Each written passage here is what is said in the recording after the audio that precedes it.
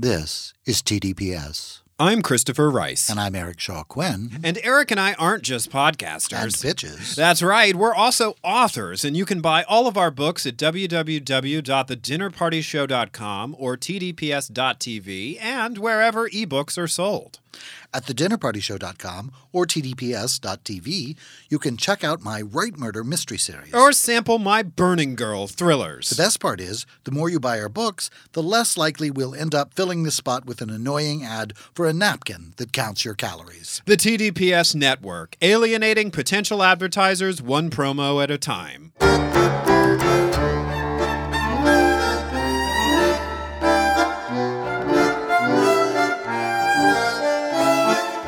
I'm Christopher Rice. And I'm Eric Shaw Quinn. And you're listening to TDPS Presents Christopher. And Eric. And we have a True Crime TV club today that is so packed, we have to dispense with banter and chatter. We have to get right into Christopher it. just thinks that we really are going to have to. There's a lot to unpack. A lot to unpack. Very fluid situation. A lot of moving parts. No, seriously, though. Don't start talking about your breakfast. You know that's going to happen, Christopher. It's just unavoidable. Well, let us get through. It's part of what people tune in for. It's called Christopher and Eric. I'm actually here too. That's true, and I am too. But let us get through the mystery, and then you can weigh in about your breakfast and the shoes you wore today. Or what I think really happened. Or what do you think really happened? Okay, so standard True Crime TV club disclaimer: if it's your first time listening to us. What? You were going to say something? No, I was just waiting for you to tell them what show we're going to be talking about. Intake of breath, I heard from your side of the table. You do not have to watch this episode of television. In fact, the service that we provide is that we serve it up for you in such steaming detail, you will feel like you've watched it without wasting time on anything other than our podcast. And since we haven't told you what episode of what television show it is, you'd have no chance of watching it anyway. I like to warn them first so they don't run off and start watching it thinking like it's school and they're going to be tested. It is an episode of 2020, which is available to stream on Hulu and at abc.com. The episode title is Overboard. It is season 42, episode 14. I always love it when we do the mainstay true crime shows, and it's like season 612, episode 59. And spoiler alert, David Muir only is at the very beginning where he says, and this is 2020, and then you never see him again. However. But he looks great doing it. My God, he looks great doing it. However, and speaking of looking great, the love of Eric's life, the man I call D.A. Daddy, Matt Murphy, former prosecutor from Orange County, is back. He's in a lot of these, but this is not only does he now work for ABC, I think, as a consultant, this was actually a case that he worked on. So you're getting double daddy. You're getting double D.A. Daddy. Meta Daddy.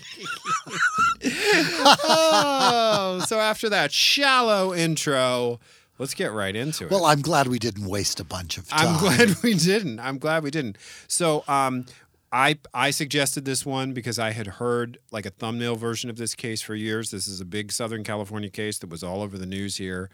We're going to get right into it. We're headed to Newport. Maybe, allegedly. I'm going to give a few more disclaimers first. More about the rules. But first, I like rules. I like structure. Buy our books. Maybe more of mine than Eric's. I don't know. Whatever. Anyway, let's just get into it before we start fighting. Okay. Newport Beach, California. Ever been? Ever been to Newport Beach? Yes, I have. Have you been? I have been too. I think I auditioned people for putting on the hits. Okay, I'm sorry. We're out of time. I got to get back. Okay. No. Newport Beach, California, the crown jewel of Orange County in many people's estimations. We're introduced to a man named... The Great Pretender. That was the name of the show, not the Putting on the Hits. That's all the time we have. It was a rip-off of Putting on the Hits. All right. We will come back to your Eric's Orange County at the end of the episode. Tom Hawks, we are introduced to. We see him largely through family video footage. He grew up on a California farm with his brother Jim. He joined the military. He saw combat in Vietnam, which I misspelled in our show notes. Vietnamese is how I spelled it. Apparently I was typing too fast. It's a new fabric blend. He became a probation officer, and his brother Jim became a police officer and later a police chief. And apparently they were the best paid parole officer in the history of mankind. Or the version that the show offers up is that they actually never had much money, but they were very good at saving it because Orange County is a very expensive place to live if you don't know Southern California. Yachts are more expensive than anything you can possibly imagine. And I really, from the start of this story, was like, where did this money come from? That's a good question. So he gets married. He has 2 boys, Ryan and Matthew. He ends up raising them by himself after the divorce. Then later he meets a lovely woman named Jackie, and he marries her, and she really becomes the mother to his children. And they are described as having been hardworking and saving their money because Which was apparently just pouring in from somewhere that can't possibly have been being a parole officer. But wait, okay, so they buy a boat for $300,000. Now, if they don't have a house on land, which it sounded like they didn't, it's like buying a small house, right? That you have to fill a 500,000-gallon gas tank on and pay for a slip at a marina in Newport Beach. Yeah, that's true. For it to reside. But yeah, sure, it's a bargain. Yeah. Yeah, it was enormously. Like, there was a lot of money there. I don't know where it came from. And I don't know why then they needed to present them as being so homespun and humble. They didn't need that to make them likable. They seemed like very likable, solid people. I even had the impression that the boat was parked outside their oceanfront home. Oh, I didn't get that impression because I know how expensive those homes are. Yeah, I know. They did say they invested in some small properties, and in his 50s, he was able to retire. So I don't know.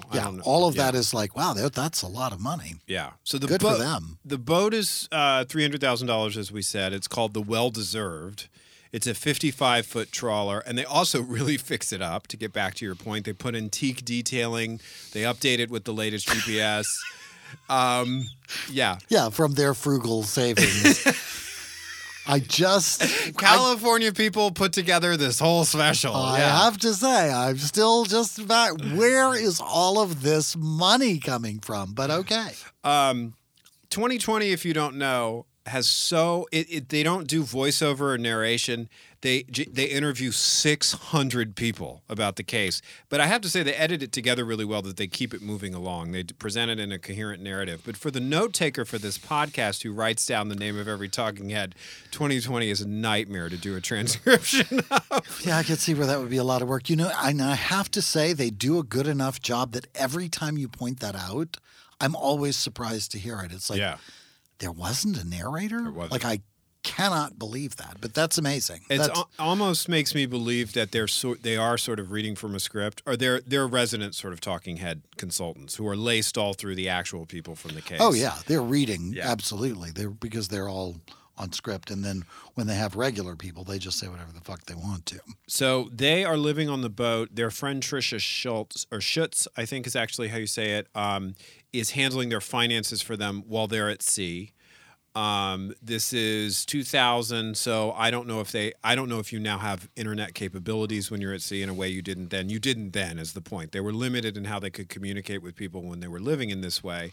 And a lot ship to shore Wi-Fi. Right? Beep beep beep beep beep beep beep beep. More the radio room from the Titanic is what that sounds like. They're spending a lot of this time in Mexico, and then they get word that their son, because Tom's kids consider Jackie their mom, even though she's technically their stepmom, their son Matt is going to have a baby.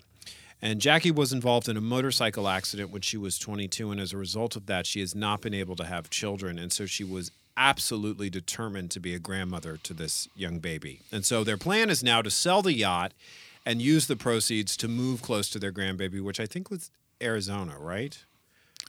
We're going to get into that. Also a confusing point, because then they talked about they wanted to buy a house in Mexico. So yeah, I don't know.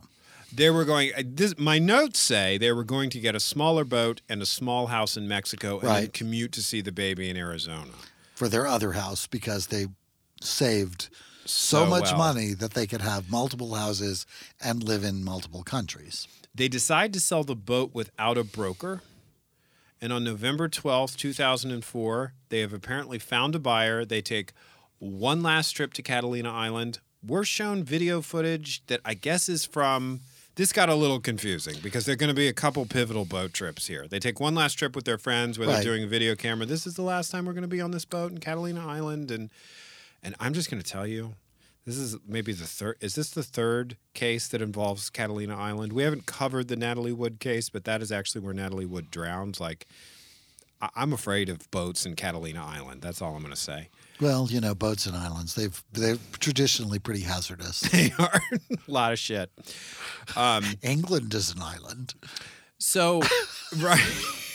Think of all the people who think of it. Just Henry VIII's wives. Just I know, just dropping like flies. It's crazy. Boats and islands, man. It's like that old Barry Manilow song, Boats and Islands. Boats and Islands. Okay. So they're allegedly going to have a meeting with the buyer. There's going to be handover of the boat, and there's going to be something they call a sea trial, right? Where the purchaser of the boat is going to go out almost like a test drive, but for the boat. Right. This is all supposedly unfolding, and then several days go by, or less than several days. A day goes by, and nobody can get a hold of Tom and Jackie, and their family realizes right away that's very strange. These people are always very easy to get in touch with. They're very connected to their family and friends. So they start a search, and they find the well-deserved, the yacht, moored in the harbor. Parked right where it's supposed to be. But they don't find their car, which is a Honda. Which was, again, like, there's a lot of money. There's money for a boat, but they're driving a very modest, humble car, I thought. I don't know. They go to the I haven't bought a Honda recently, and this wasn't like this wasn't a Civic. This was it was an SUV. An SUV. So yeah, that might not be as modest as you think. They go to the dinghy dock, the dinghy that they use to take the boat that they take to their other boat. Right. These frugal savers. These modest, humble Newport Beach residents.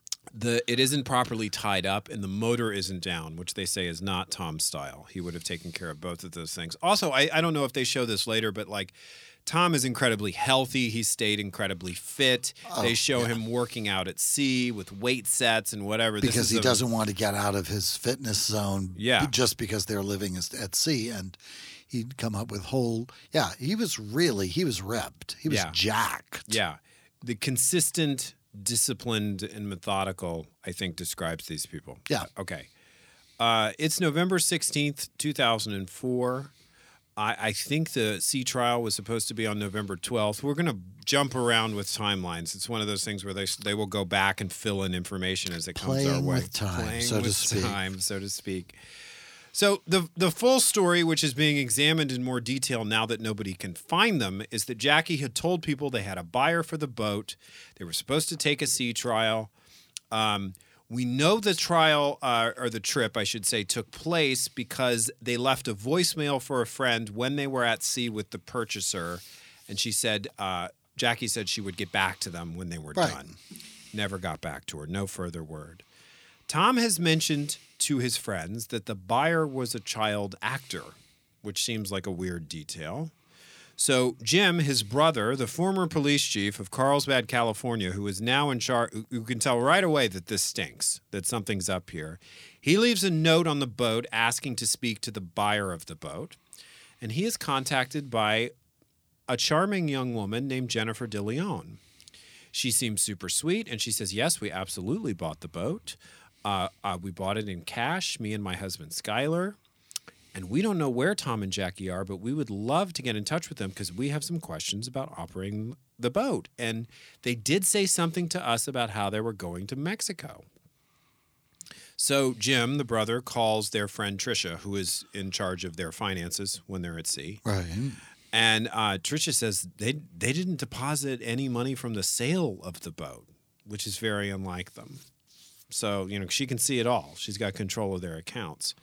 So that's enough for Jim to file a missing persons report.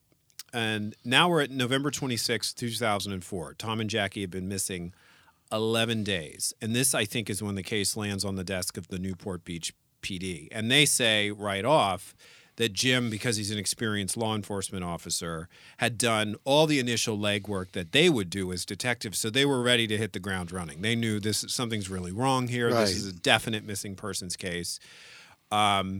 Detective Byington kind of becomes the lead detective on the case. He looks exactly like you would think an Orange County homicide detective would look like. He's no DA daddy, as Eric says as he nods.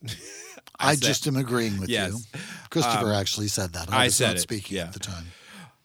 Detective Byington starts investigating the De Leons. I can't actually even remember what he looks like. Oh, he's blow-dried, sort of dark hair. Anyway, I don't mean to make this the most superficial assessment of what is going to be a very dark and disturbing story, but this is a very California story. Like, everybody in it looked like Central Casting, California. Yeah, they all look like they just come in from the pool. So the detective zeroes in on the purchasers of the boat, because of course you would. And it turns out that Skyler, the husband of the young woman who called Jim back, is a convicted felon and he's on probation. And he was convicted for armed burglary. He broke into a house with a weapon. Byington also sends a detective to the boat, which is apparently just sitting there and is kind of a mess. And he sees a receipt on the floor from Target, and the shopping list includes, and then we go to a commercial break, and it's like 20 minutes before we get back to what was on the receipt. Did you notice that?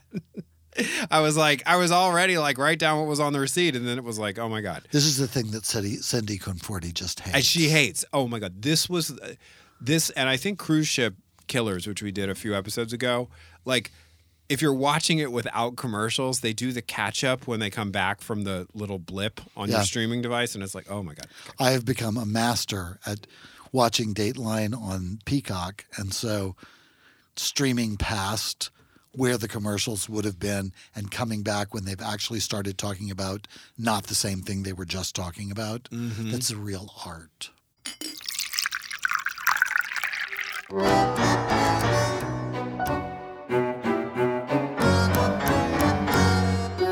I'm Christopher Rice. And I'm Eric Shaw Quinn. Do you have a question or comment about this podcast? Then come share it with us on our Facebook page at facebook.com/The Dinner Party Show, no spaces, and we'll do our best to answer it on the show. Just watch out for our aggrieved manservant, Shea Butters. He moderates the page, and he's been known to talk smack about the two of us. Most of what he says about you is true, though. We can discuss this later. That's right, at facebook.com/The Dinner Party Show. No, I meant in the car. Hi, I'm Eric Shaw Quinn, and I'd like to take a moment to congratulate my co-host and producing partner, Christopher Rice. He's got not one, but 4 new books coming out in 2022. But today, I'd like to tell you about one in particular, a standalone thriller called Decimate. It's the terrifying story of what happens to our kitchen here at the studio when I ask Christopher to make the tea. No. When I said improvise the promo, I didn't say you could make shit up. I am not making this up. Look at that kitchen. Okay. Hi, party people. Decimate is actually a thriller about telekinesis and near-death experiences. The page-turning tale of a woman who becomes convinced her brother is being held hostage by a supernatural force following his death in a fiery plane crash. It has nothing to do with tea or our kitchen, and you can pre-order it on Amazon now. And while it is spine-tingling and terrifying, it is nothing compared to what I'm going to have to order off of Amazon to clean up that kitchen. Will you shut up about tea and our kitchen? Oh, I never shut up about tea.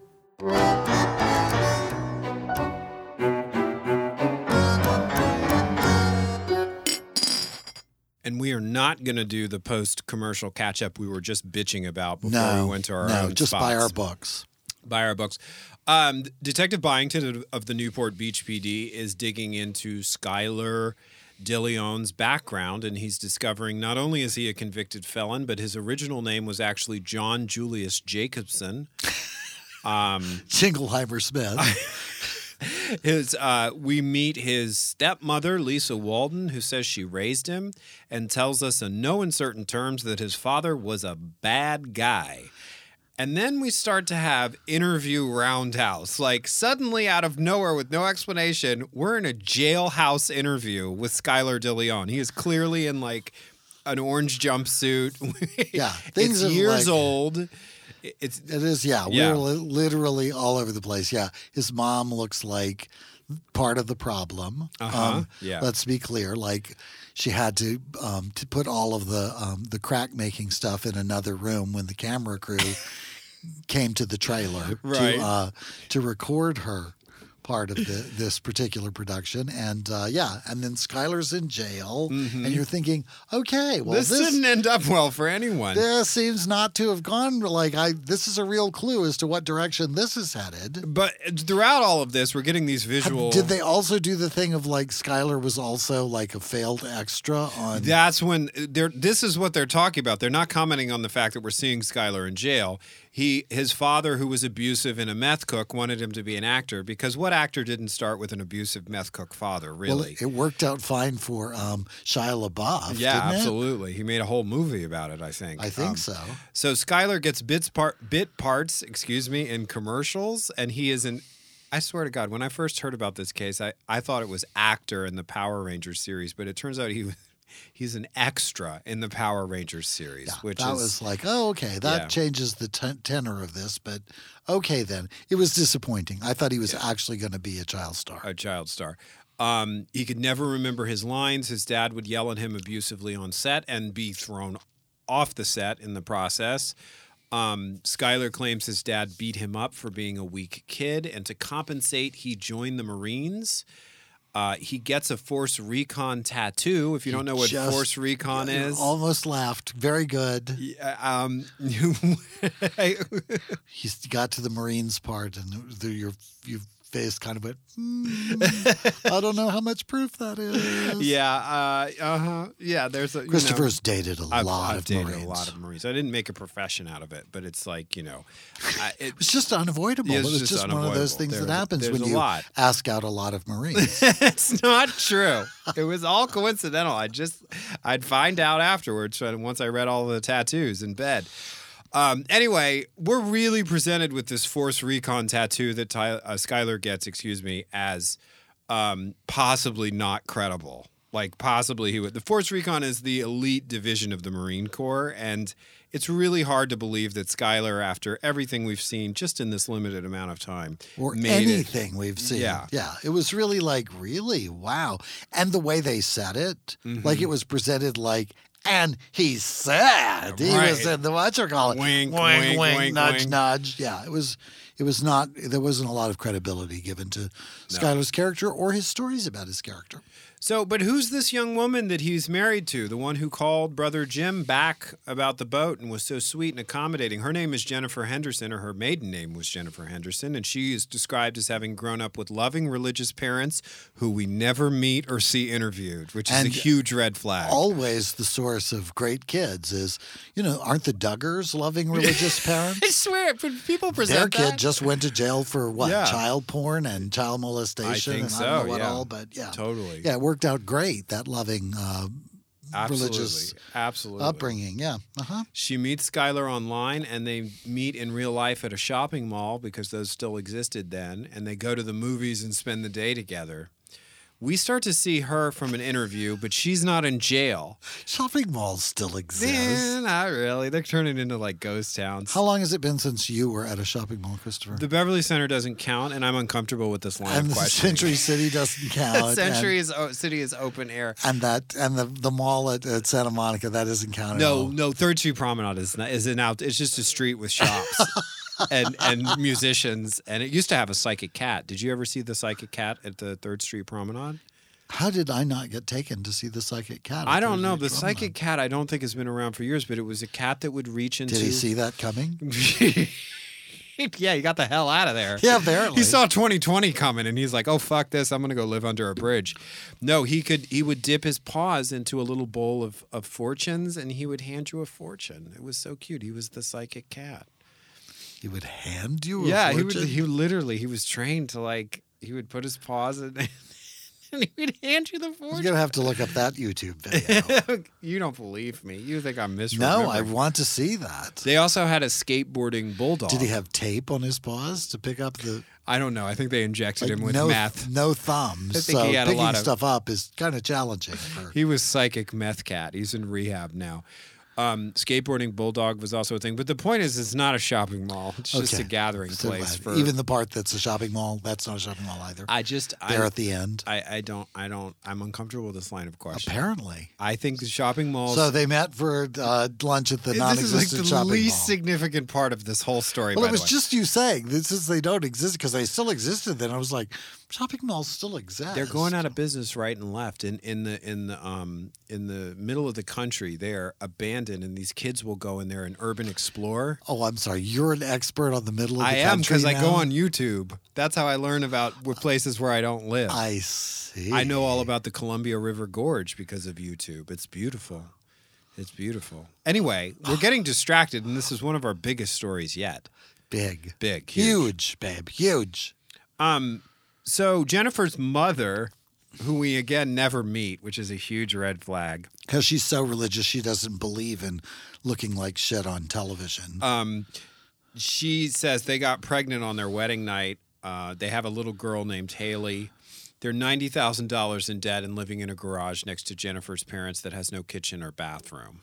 And that's really the most salient detail you need to know about Jennifer and Skylar in this particular moment of this special. So these are the people buying the yacht. They're living in her parents' garage. And they're buying a $300,000 55-foot trawler. And now, finally, we're back to that Target receipt. Remember the Target receipt that Detective Byington, this guy or his lieutenant or whatever, saw? It's for trash bags, Tums, and bleach. And in the detective's words, that's a kill kit. Now, I was not the Tums. No, I was where I was like, what did the Tums have to do with anything? I thought maybe it was like with Mentos and diet soda. That's right, exactly. That if you put the Tums in the bleach, that it would explode. Right. Do something. And it was like, no, that wasn't it. It was no. They were like, you could put the bodies in the bags and clean up with the bleach, and then if you were a person with any sort of moral character and had an upset stomach, you could take some Tums. And I was like, yeah, that's not really a kill kit. That's not really a kill kit. You know, I don't know. Anyway, so sounds like a cleanup kit to me.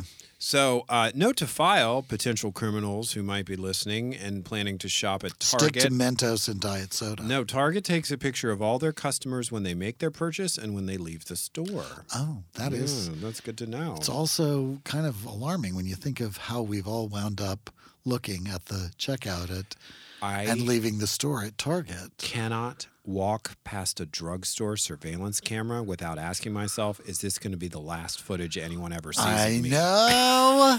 It's like, because you see that so many times on these specials. Here it is. Here's the last picture. Or take money out of an ATM. Yes. Oh, God. Or even walk down past somebody's Ring camera in the hall in your building. Yeah, it's really, is this the last shot of me? So, when they check the camera footage, it turns out the buyer is neither Skylar nor Jennifer. It is someone they describe as an obese older man, which I thought was a little editorial of them. Judgy. It's Jennifer's father, Steve Henderson. But they do the same thing with him that they did with the receipt. They wrap and go to commercial, and then when they come back, the first thing that they report isn't that it was Jennifer's father, because I thought it was going to be Skylar's father. Yes, absolutely. And so I was waiting for that to be the reveal, and it was a while we had to wait, and it turns out it was Jennifer's. So they find him, and they say, is this you? And he says, yeah, it was absolutely me. My daughter asked me to go buy that stuff so they could clean their new boat. Dun, dun, dun. And so, Dad, could you run to the drugstore and get me these bomb-making materials? Well, yeah, sure, honey. But also, like, we'll get to this, like, asking your, okay, oh my God. Okay, so the detectives say, where are they? And this was another moment of the answer. The father's answer is they're volunteering at a church down the street, to which the detective is like, oh, they must be good people then. It's like, I'm sorry, have you never arrested a criminal that went to fucking church? Like, volunteering at a church is automatically an innocence pledge to you? Like, give me a break. But that they're there. And he finds them there. Right. He finds her, in his own words, specific and genuine. And she says, yeah, that's the story. We needed to clean the boat. Skylar says, all the paperwork from the sale is in order. And here it is. It's all notarized. Proof of sale. Jackie and Tom's signature. Witnesses. Yeah, witnesses. It's all there. And so the detectives are like, fuck, man. They bring Skylar in for an interview. At this point, it's November 30th, 2004. So we're 15 days out from the disappearance. The interview is recorded. We see it. Detective Byington says he finds Skylar forthright and interested in finding the Hawks. He says he saw the ad for the boat in Sport Fishing magazine. So they get around to like, how did you have $500,000 to spend on this boat? And he says, well, I'm laundering the money from a previous crime. He just says it like right out. Yeah, he says, if you've looked at my background, you already know that I have a criminal history, and so I'm not going to bother to lie to you because, you know, I don't want to get caught out later. So, yeah. You know, he just says, the crimes that I got busted for committing, there was money involved, and this is me laundering that money out. And it was like, oh, wow. Yeah. And who would lie about that? Which is, I think, kind of the strategy. So the transaction that he describes, allegedly it occurred on the 15th Street dock in Newport Beach. Skylar says he brought a briefcase full of $100 bills in stacks. And the detective says right off, that sounded fishy. Because if it was truly the guy, he says it was from a drug deal, the money he's trying to launder. The money would be a mess. Nobody would have. He describes money that you would have gotten at a bank, which this money, alleged money, didn't come bundled from in little packets with wrappers. Yeah. He said that just didn't happen. Skylar claims they exchanged the keys to the boat, and then the couple drove off in their Honda, which has still not been found. There's no sign of the Honda. So the detectives surprised them and us, by the way, because there's been no suggestion of this before now. Well, we have video of you, Jennifer and Skylar, in a bank in Arizona trying to take money out of the Hawks account. And because one of the things that the Hawks had apparently signed was a durable power of attorney, why would they want you to sign a power of attorney? Why would they want to give you power of attorney if they were, that's not part of a boat sale? And Skylar says they wanted to buy a house in Mexico, and it's very challenging for non-Mexican citizens who've not established any kind of residency to do a real estate transaction there. But I, Skylar, have connections in the area. And I'm a dual citizen. And so I was volunteering to set them up. And so they gave me this power of attorney so that I could do this real estate transaction on their behalf. I think also, to flashback, the reason they got the Arizona bank footage is because, remember their friend Tricia, who was in charge of their offshore banking activities. Yes, she got a notification that they were first of all, and credit to the bank in Arizona did not believe. They said, "Oh hell no, I'm not giving you their money." I mean, and they looked at the power of attorney, which was legal, and they still said, "No, we need to check this out." And they notified Tricia, and that's how the police. I'm sorry, are we bothering you, Eric Shaw Quinn? You're digging. I need a mint. There are no mints on this table. Oh my God! My throat is scratchy, and I need a mint. Where are the fucking no mints? mints? Look on that table behind you. Talk to somebody who works here.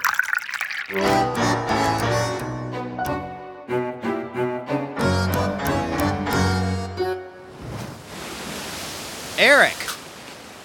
Yes, Christopher? Are you sick of doing promos for my new books yet? That depends. Are we at the beach? Yes, we're at Sapphire Cove, the fictional Southern California resort featured in my new gay romance series coming in 2022. This is alarming. When did we go outside? You were transported by the powerful prose of C. Travis Rice. That's my new pen name devoted to steamy and emotional tales of romance between men. Yeah, no, that's not it. I was about to eat a sandwich in the studio, and now I'm being harassed by seagulls. Brandon, get rid of the seagulls, please. Oh, that's much better. Now I have to pee. First, pre-order your copy of Sapphire Sunset, the first installment in the Sapphire Cove series, which goes on sale March 1st, 2022 from Blue Box Press, when a new member of the resort security department falls hard for the nephew of the wealthy family that owns the place. Sparks fly, and sexy scandal ensues at Sapphire Cove. Could you pre-order that for me? I'm going to run to the little podcaster's room. Brandon, come get this seagull. I can't help it if my writing sets the scene. I know what I'm going to set if someone doesn't come get this seagull. Where'd you get that sandwich? Sapphire Sunset, the first book in the Sapphire Cove series from C. Travis Rice, now available for pre-order. Eric. Yes, Christopher? Have you been to my website lately? Why would I go to your website? You're sitting right here. Well, it's the place to find out all about my new books. Why would I go to your website for that? Again, you're sitting right here. All right. Well, for people who aren't right here, ChristopherRiceBooks.com is a great place to get information about my new releases. Which you'll give me copies of because I'm sitting right here. Yeah, maybe. But for those who aren't currently sitting in our studio on the Sunset Strip, check out my website, sign up for my mailing list, and check out all the posts on my blog where I talk smack about Eric Shaw Quinn. What smack? Shut up and read this new book I wrote. Fuck that, and fuck ChristopherRiceBooks.com. This ad did not go as planned. This was an ad?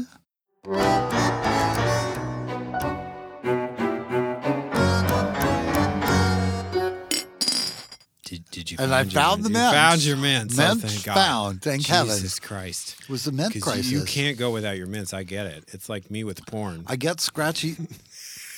Wow. I'm watching it right now. Well, I can't see what's on his iPad, so that could be true. Not watching porn. But he might be. Yeah. No, I just get scratchy throat sometimes. I understand.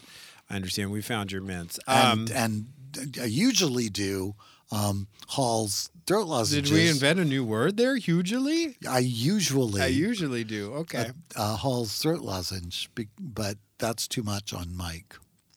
Ah, yes, indeed. Well, it's important that we personalize the podcast with these awkward moments. Mike who is the right response, Christopher. Mike who. Da-da-da-da. We did it.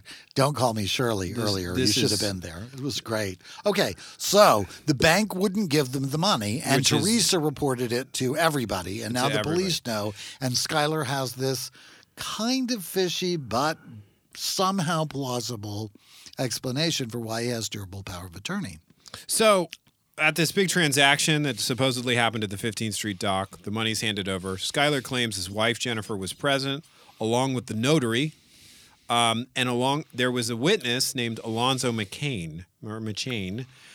He's listed as a witness on the bill of sale itself.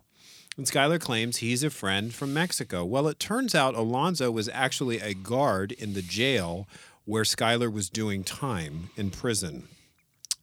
And Skylar was on work release, so he and Alonzo became friends and started hanging out together. While he was on release, while he was still in prison. Yeah, while he was still in prison. Like palling around with one of the guards, which is friends, huh? Alonzo is interviewed. He confirms the story. They find Kathleen Harris, the notary who signed the documents, whose signature is there. She tells the same story. And she's an upstanding citizen with a blemishless record, and, she's a professional, and so no reason to doubt her word. So the investigators hit a dead end. They don't know what to do. And so in the words of Caitlin Rother, who is an author interviewed who wrote one of the books on the case, they do what they never want to do, which is they go to the media. So on December 13th, 2004, they appear on Good Morning America. No small media outlet, right? A national morning show. The daytime version of 2020, the show on which we are watching this. Absolutely. Their focus is finding the Honda, finding the car that is still unaccounted for. And I mean the next day. We should say that their son, Ryan, who has become the spokesperson for the family and is the kind of guy you want to be a spokesperson. The camera loves him. And he's very well spoken. Very well spoken, very telegenic. The next day, the police get a call from an American woman living in Mexico in a trailer park who says, I'm looking at the Honda right now. She snaps a photo of it and sends it to them. And sure enough, it's the car. On December 16th, 2004 now, the detectives reach Ensenada, Mexico. The Mexican authorities knock on the door of the house where the car is parked. The owner says, yeah, it's not my car. The owner of the house says the car belongs to a friend of mine. And the detective says, oh, Tom and Jackie Hawks? And the owner of the house says, no, Skylar DeLeon. Boom, boom, boom. And the curtain falls. And that's when the detectives realize Skylar murdered these people. Jennifer is also described as having been present there when the car was left. Right. Right. The detectives bring Skylar back in for an interview, and he brings his baby with him. Which I'm going to do from now on. You don't have a baby. Well, I'll just get one. I know people with babies. Can I borrow your baby for the afternoon? I got to go be interviewed by the police. I have a police interrogation. Right. I just think it's a great strategy. Just show up with a baby. Like, what are they going to say? Like, could you leave your baby in the lobby? Nobody can say that. It just really wrecks the interview. I think he was really pretty skillful at subterfuge. Yeah. And as we will find out. The baby manages to throw up right at the most uncomfortable moment of the interview, and then he has to like get himself cleaned up. It like breaks up the line of questioning. He leaves. Yeah.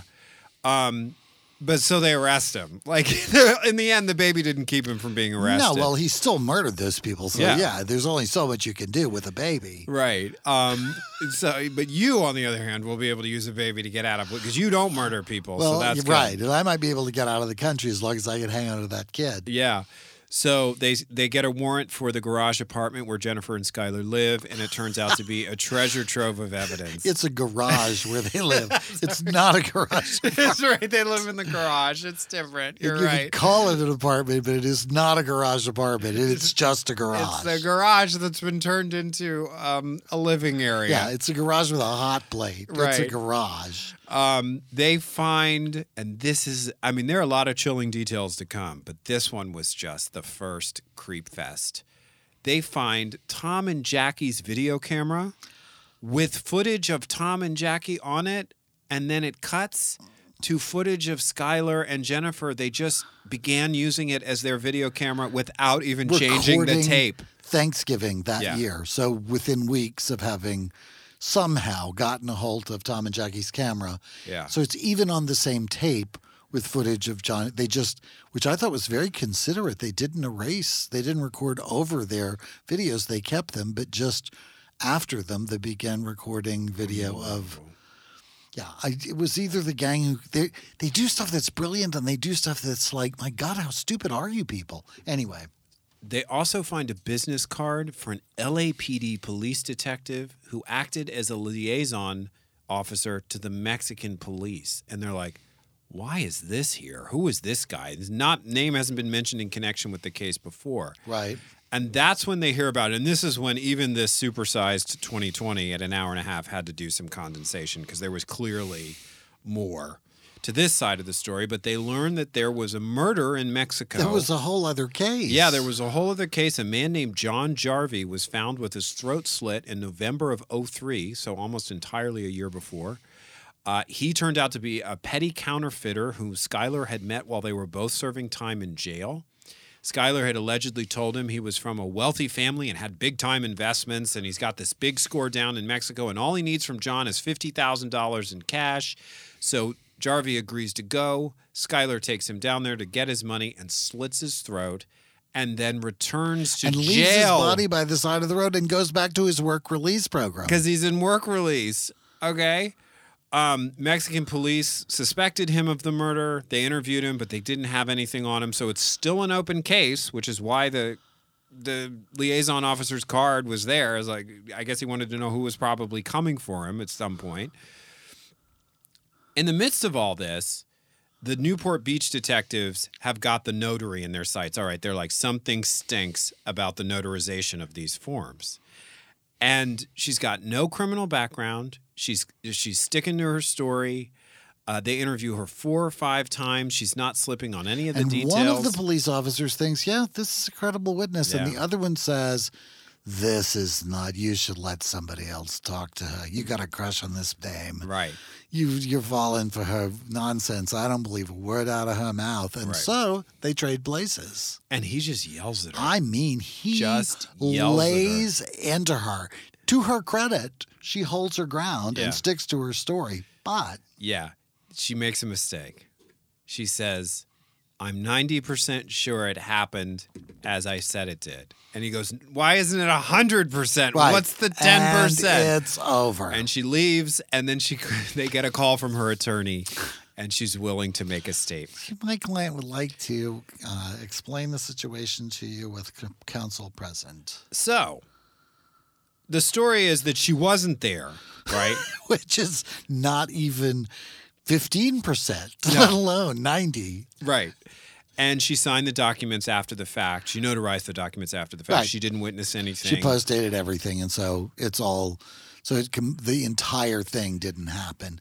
So the only other person that they need to talk to then is Alonzo McChain, the witness. The witness, and he turns out to be the weak link. I mean, yeah, like a screen door on a submarine. So he turns himself in, and he takes them through the entire conspiracy, detail by detail. Skyler worked Alonzo the same way he worked Jarvie. He told him he was rich. Only with Alonzo, he said, I'm an international hitman who will only kill bad people. And I take them out to sea and I toss them overboard. And he promises Alonzo $1 million if he will kill Tom and Jackie Hawks. So this is apparently how it went down. Okay, November 6th, 2004. We're 9 days before the disappearance, which we're fast learning is a murder. It turns out that Skyler makes contact with Tom Hawks, and Tom Hawks is immediately suspicious of this guy. Skyler and Alonzo both together make contact with the Hawks. Tom is suspicious because he's thinking, how do these guys have the cash? They're young, they seem flibberty-gibbety, and it's kind of sketchy. So they bring Jennifer and Power down. Rangers wasn't that big a hit. He was just an extra. He wasn't, yeah. They bring Jennifer down with the baby in order to charm Jackie, right? Jackie, who can't have children and has always loved kids and wanted to be a grandmother to her new grandson. Yeah, they used that baby again, just like he did at the whatchamacallit. In comes the baby and everybody's mood changes. Yeah, and D.A. Daddy, as Eric likes to call him, Matt, our friend Matt Murphy from Matt-a-Daddy. Matt-a-Daddy says this was the linchpin of the whole thing. They melted Jackie's heart, and that is how they earned her trust. Skyler realizes right away from looking at Tom that he's too big to overpower on his own, so he needs help in the form of a large man. And I mean, he found one. And the man's name was literally John F. Kennedy, Fitzgerald. Including the middle name. Yeah. John Fitzgerald Kennedy. It turns out John Fitzgerald Kennedy was a founding member of the Long Beach Insane Crips. As opposed to just the regular ones who seemed terrifying enough. So Tom and Jackie head out to sea with this entire crew. And I'm thinking, baby or no baby, I'm not going out to sea. I cannot believe they got on a boat with these people. This guy was a parole officer and law enforcement and yeah. I don't know how they got it together. Skyler is a fast talker. Skyler's a con artist. Everybody, every step of the way, and so I guess that was the link because they did it. They went out to sea with this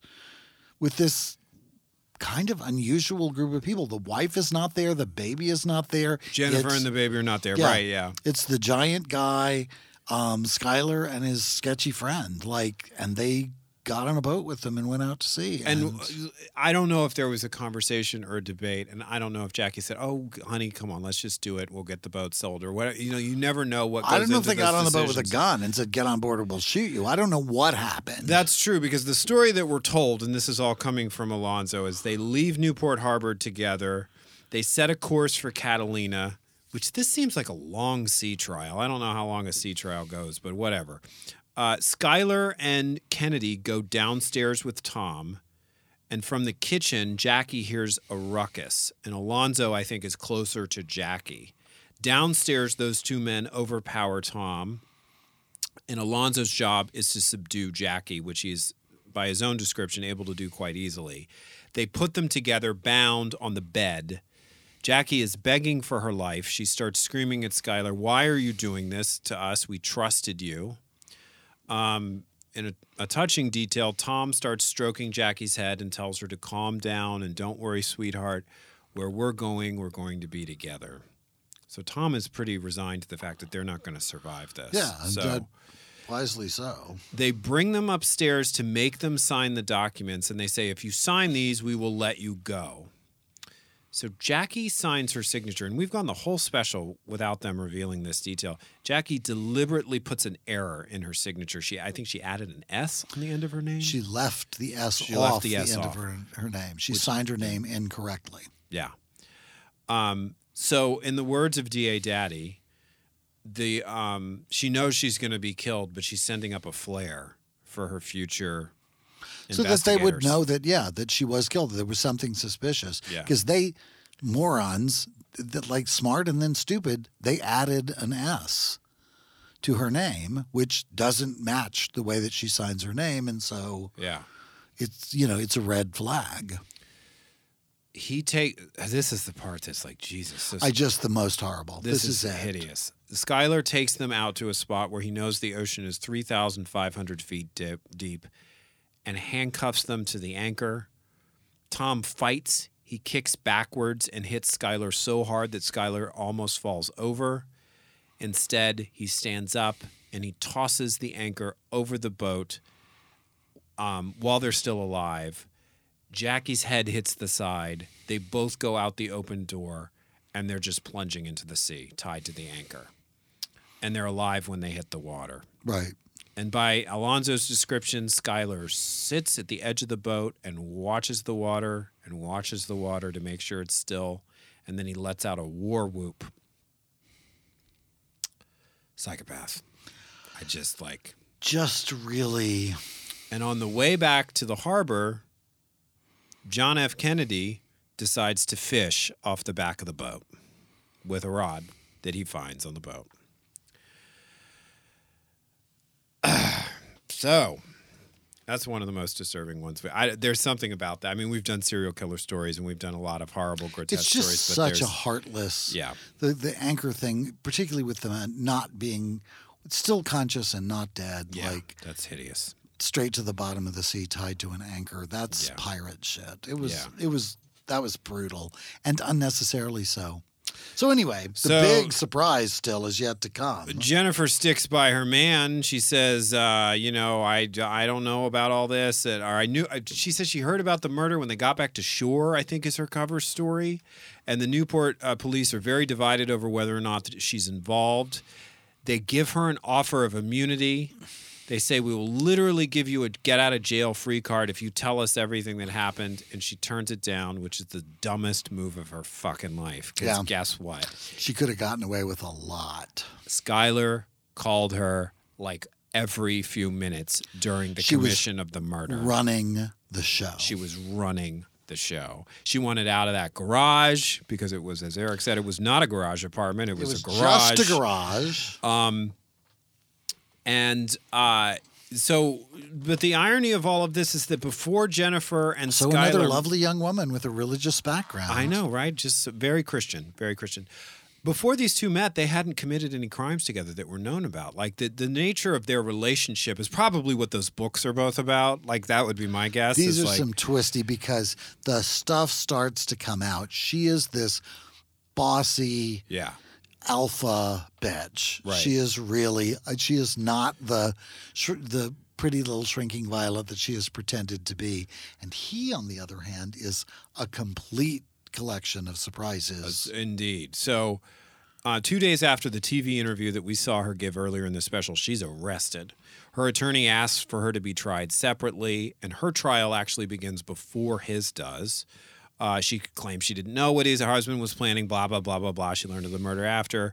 But as we said, she was clearly in charge, given the cell phone calls and given what we're also learning about Skyler. Her defense that she was terrified of her husband starts to fall apart when you look at the video from the Arizona bank as they're trying to withdraw the money, and she's like... giddy, like laughing, woohoo, we're going to get all this money. And she is convicted of murder and gets life without possibility of parole. The trials were really condensed, I thought, in this special. Because this is, once we got them. This was open and shut. And because Alonzo ratted them completely out. Completely, yeah. Like Alonzo told them that she was running the show. Alonzo told them how they did the murder. Alonzo told them everything. Yeah. And apparently he told him things that were verifiable with evidence. I mean, that's the thing. If somebody gives you an account and you can't really back it up with anything, then their credibility Jackie's is on the blood line. Was on the side of the ship where she hit her head when the anchor took him through the little opening at the side. Like, everything he said checked out. So now it's time for Skyler's trial, which happens a year later. And the story that's shaping up around Skyler is that his motive for doing all of this was not just to get out of the garage. he wanted gender reassignment surgery. And when he is confined to jail awaiting trial, he attempts to castrate himself with a sheet. And they get to him in time, by his own estimation, non-medical estimation. They intervene and give him medical assistance. That is when he sits for the Jailhouse TV interview that we have seen clips of earlier in this special, okay? When the trial begins, his defense attorney gets up and basically says, Skyler is guilty of everything. And they interview his defense attorney, Gary Paulson. He says, there was no way I was going to get him off, okay? So the only thing they were going to be able to plead for was his life. So the defense is he was badly abused at the hands of his father. We go back to that stepmother's interview. And it really does sound like it was a pretty bad set of circumstances, physically and sexually abused all through his childhood by his father. To get him to stop biting his fingernails, he put toothpicks in between his fingers and his nails. Like it was like they're like grotesque. Torture. Father's friend sexually abused him. But D.A. Daddy is saying Skyler is also one of the best liars that he's ever seen, right? He told people he was a Marine sniper. But you can see how that would be, pretending to be somebody he's not, trying to keep up his own gender identity in the face of his father's apparently brutal assault on it, and then trying to stay alive in that environment as a child. He had become this. He'd been made into the psychopath that he turned out to be. He's just an incredibly proficient liar. And he's charming. He is charming. He is demure. Yeah, he is. He's petite. He's a petite. Tiny little thing. He is sentenced to death, but Governor Newsom abolished the death penalty in California. So now he's got life in prison. And while he is in prison, he has officially transitioned. He has been given gender reassignment surgery, and he is legally she has legally changed her name to Skyler. I didn't know if he had the confirmation surgery or not, but he definitely transitioned. Maybe that's hasn't. I didn't have yet. The impression that he'd had confirmation surgery, but the detective, but he definitely was like getting the hormones and had changed his identity. Legally changed her name to Skyler Precioso de Leon.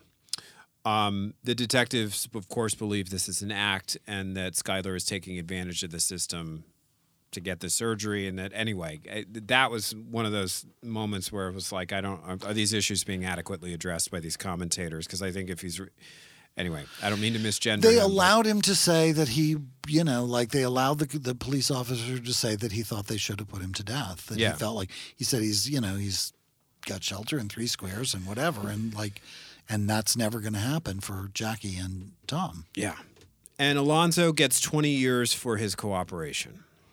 Okay, so that's the whole thing. I think we're going to go over time a little bit here because, I want to hear about the story Eric heard that they weren't telling because that's always my favorite. Although I think we've done a pretty good job of covering it. Yeah. I mean, it really was I didn't believe in the relationship between Alonzo and Skyler as portrayed.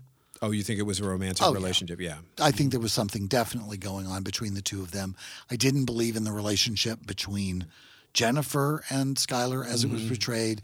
And I didn't believe in, I even had questions about whose kid is that? That just seemed, it could be, but it just, there was aspects of this that seemed like those sides of things were not being very fully addressed. We were presented and we kind of accepted things on face value. And then the ultimate was somebody was taught to be a liar from a childhood and became really incredibly good at it. And then one of the things that was revealed was that he wasn't a Marine, that he joined the Marines for a couple of weeks and then washed out. Right, yeah. There was no force recon. A lot of those things were very sort of, kind of reported, but not really very deeply reported. I think there was a lot more to his story. And those books, as you say, probably do delve more into it. But I thought that it was a kind of surface presentation of who he was and how he got there. None of it justifies anything that he did, but it was like, there's more here. This is a deeper subject. This was one of the only specials I've ever watched where I've thought this could be a series. Like, I wish this was actually multiple episodes because I felt there was so much here. And I feel like there still is. Yeah, totally. I just feel like there's a lot that isn't, like, the amount of information that we actually got about her is almost non-existent. Which her? Jennifer? Jennifer. Yeah, totally. The wife. I don't know anything about her, like, or her family or her upbringing, or, like, how does she get to be this person? Yeah. How does she go from being newlywed beauty salon owner to Bonnie Parker? Yeah.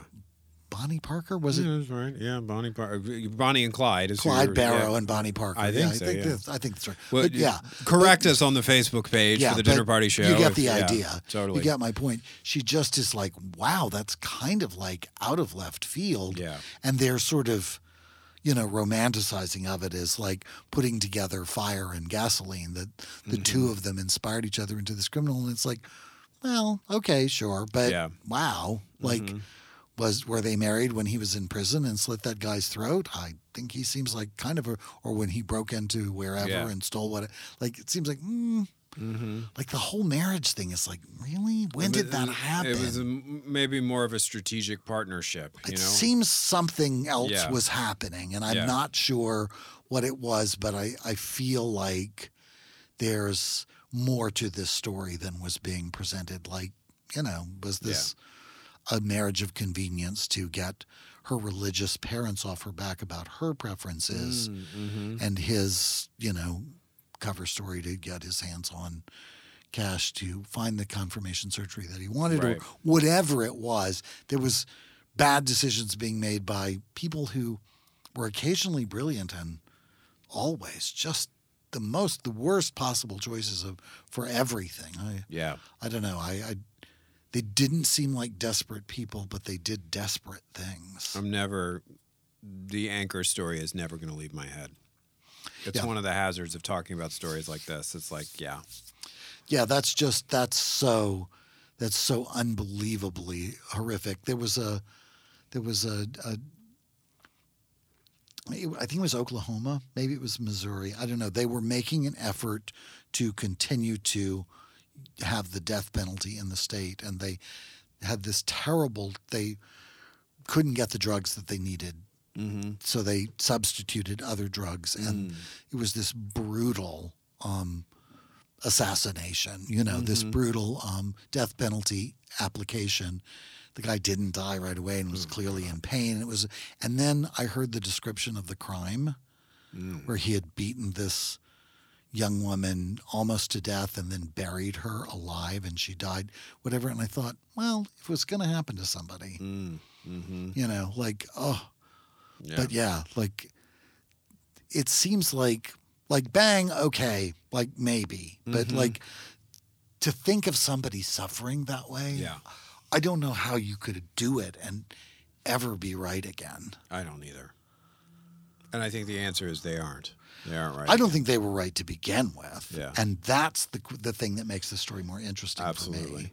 All right. Next week, wow, we're doing something. We're taking a break from true crime. So we're leaving the beach and the sea. We're leaving the beach and the sea. And we're going into the sky. Outer space. We're going to bring back What Science. We haven't done a What Science. And this probably going to have to deal with Jordan Ampersand next week. It's a contractual thing, but you'll be fine. You'll do it. You always handle him so well. The show we're going to be talking about is episode 1 of a documentary series on Showtime called UFO. Really easy to remember. UFO, episode 1, Showtime, streamable on Showtime anytime. J.J. Abrams, Bad Robot, those people, brought to you by them. And it's, there's been a lot in the press lately about, okay, we're actually going to start investigating this. And we were like, oh, all right, well, what's going on with that? And we wanted this looked like a show that would be more about that than, the woo-woo side of this. So next week we will be woo-woo free. Woo-woo free, a life goal of mine since I was a young boy. The truth, it's next week. It's not just out there, it's next week. The truth is out there next week. Absolutely. Until then and forever after, I'm Christopher Rice. And I'm Eric Shaw Quinn. And you're listening to TDPS Presents Christopher. And Eric. Thanks.